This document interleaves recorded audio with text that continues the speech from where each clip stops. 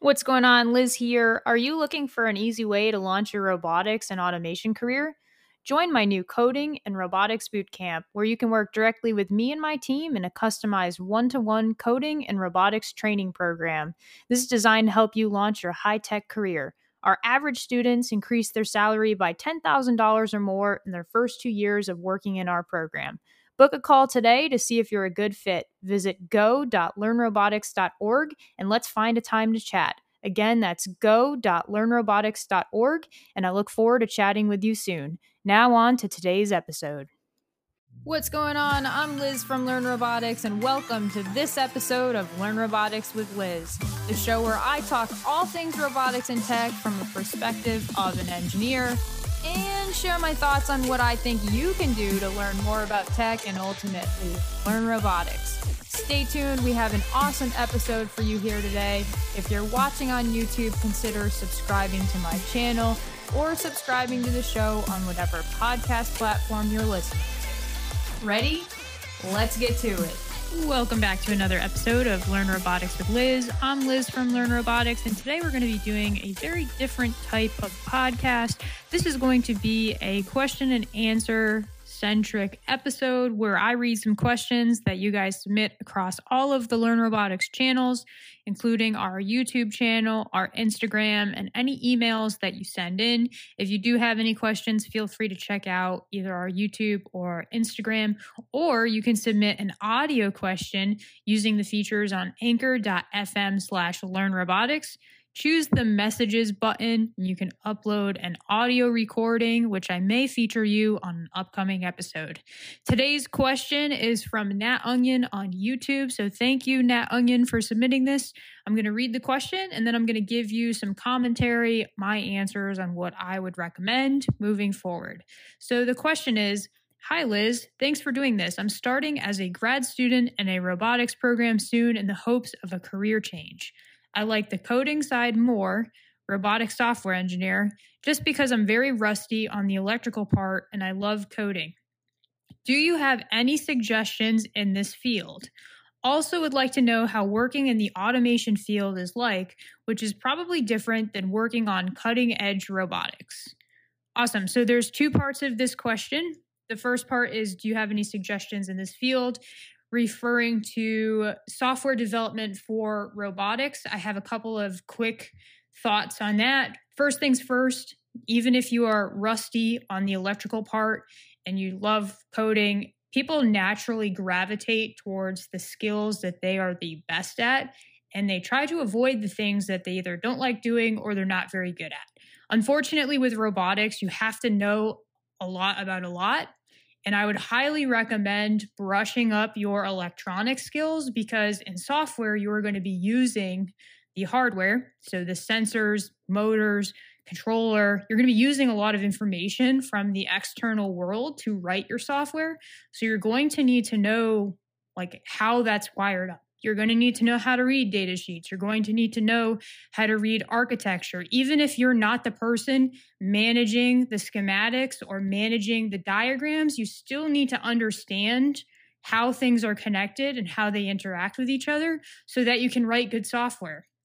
If you're just writing software for the sake of writing software and you're not taking into consideration how data is coming in from your robot or the environment or these external factors, it's going to be very difficult to verify and validate your software when it comes to testing and working with other groups.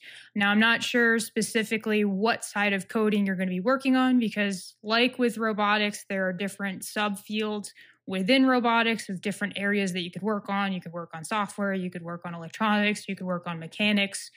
There's also subsets within software. So you could be the one writing, motor drivers. You could be writing an operating system. You could be writing, a dashboard or an information system, or you could be working on the database. There's also verification and validation. So you could be writing unit tests for software that you didn't actually write. And so what I would consider doing is figuring out where your role is relative to everybody else, either within software or software within the greater scheme of the robots that you're working on. And make sure you just have some understanding of like who does what or where the information is stored. Because if you just write software for the sake of loving software, it may not work the way it's intended to work with the hardware devices that you are writing the software for.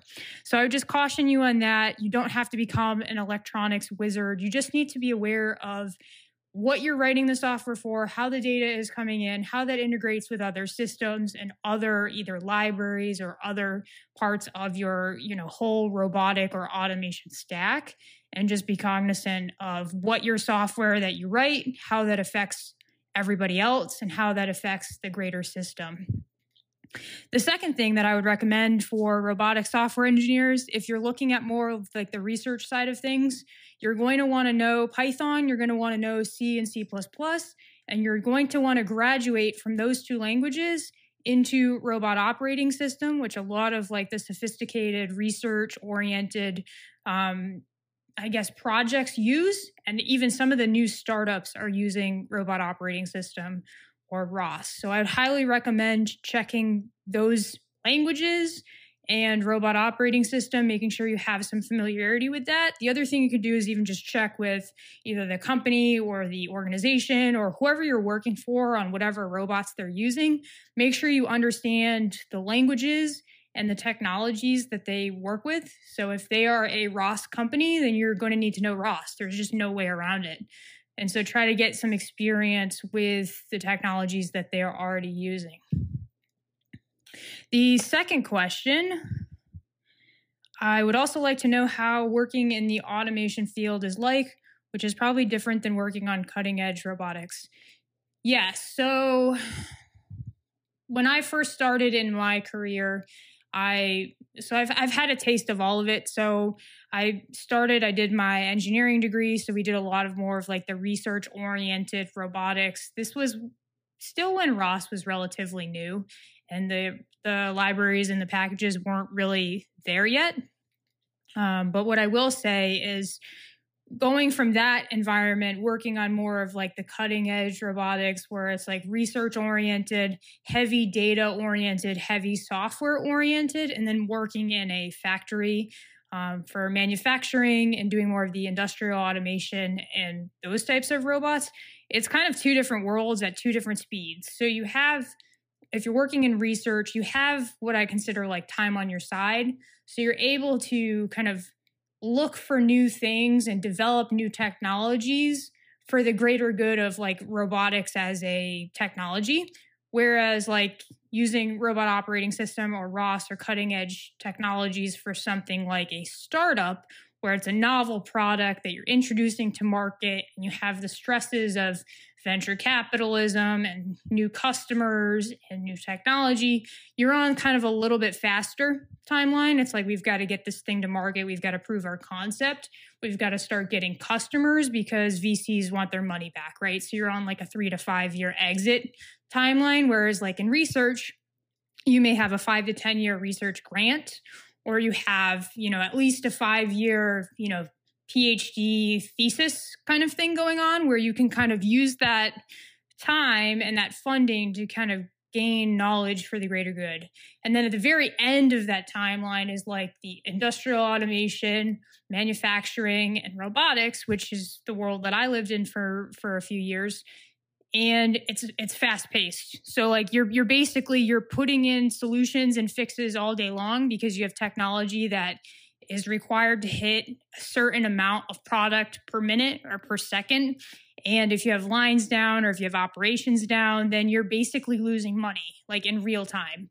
And so a lot of the technology and the fixes are not as maybe thought out as they would be in some of the other scenarios. Because when you're managing, a factory, if your lines are down, you're not making money, you're not hitting your targets. Your goal as the automation engineer is to make sure the lines always stay up, they are optimized, and you're getting product out. So it's all based on throughput, it's based on efficiencies, and it's really based on long-term solutions in the downtime. So when the lines are shut off, that's kind of when you would do all of your updates and your upgrades.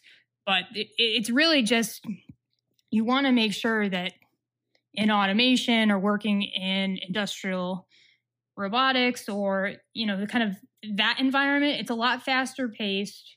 You're trying to get a very particular product manufactured. You're trying to get products moving, and it could just be a combination of using automation, conveyance, robotics to work with other people in the factory to get a certain product built, packaged, and off the line, and then, loaded onto the trucks and then out to whatever facility that ordered them. And so I've been in both high volume and low volume facilities, and it's really, it's a total different mindset. You feel like you just don't have any time to do anything. And a lot of the solutions that you come up with are like on the fly, get me through this afternoon kind of a solution, so that when you're in downtime, you can actually go back, think about what a longer term solution or fix may be, and then just roll it out, implement it, test it, and keep moving. So they're two different environments. If you are interested in industrial automation, you're going to need to know PLCs. You're going to need to know industrial robot arms. You're less likely going to ever use Python or C, C++. You're less likely to use microcontrollers. You're going to need to know like structured text or ladder logic. It's a totally different world. So if you're coming into it thinking like, oh, I'm going to go and like do a master's program in robotics, and then I'm going to go work in industrial automation, I would probably reconsider that thought, because that trajectory just doesn't make sense. Now, if you're interested in industrial automation and robotics and conveyance and robot arms and working with system integrators, then I would almost recommend go to school, maybe start with a trades program, maybe become an electrician or mechanic, somebody that understands how to build things and like MacGyver solutions together on the fly. And then what I would do is maybe get an engineering degree, like a 4-year degree, and then I would just work in a factory and let them cover like all my specialty training. But you are going to want to extensively know how to debug wiring, understand schematics, understand how to use, factory electricity, which is an interesting skill. You're going to want to know PLCs, HMIs, and robot arms. There's a lot of things that just aren't covered in a traditional roadmap for schooling if you want to get into factory automation, industrial automation. All right, guys, that's the show. Thank you so much for tuning in to this episode of Learn Robotics with Liz. If you found it helpful, useful, if you've learned something, do me a favor and share this episode with a friend so that they can learn this information as well. And leave me a review on iTunes. Please give it 5 stars if you thought it was awesome. If you didn't think it was awesome, don't give it 5 stars. But I do appreciate you listening, and I'll see you next time on Learn Robotics with Liz.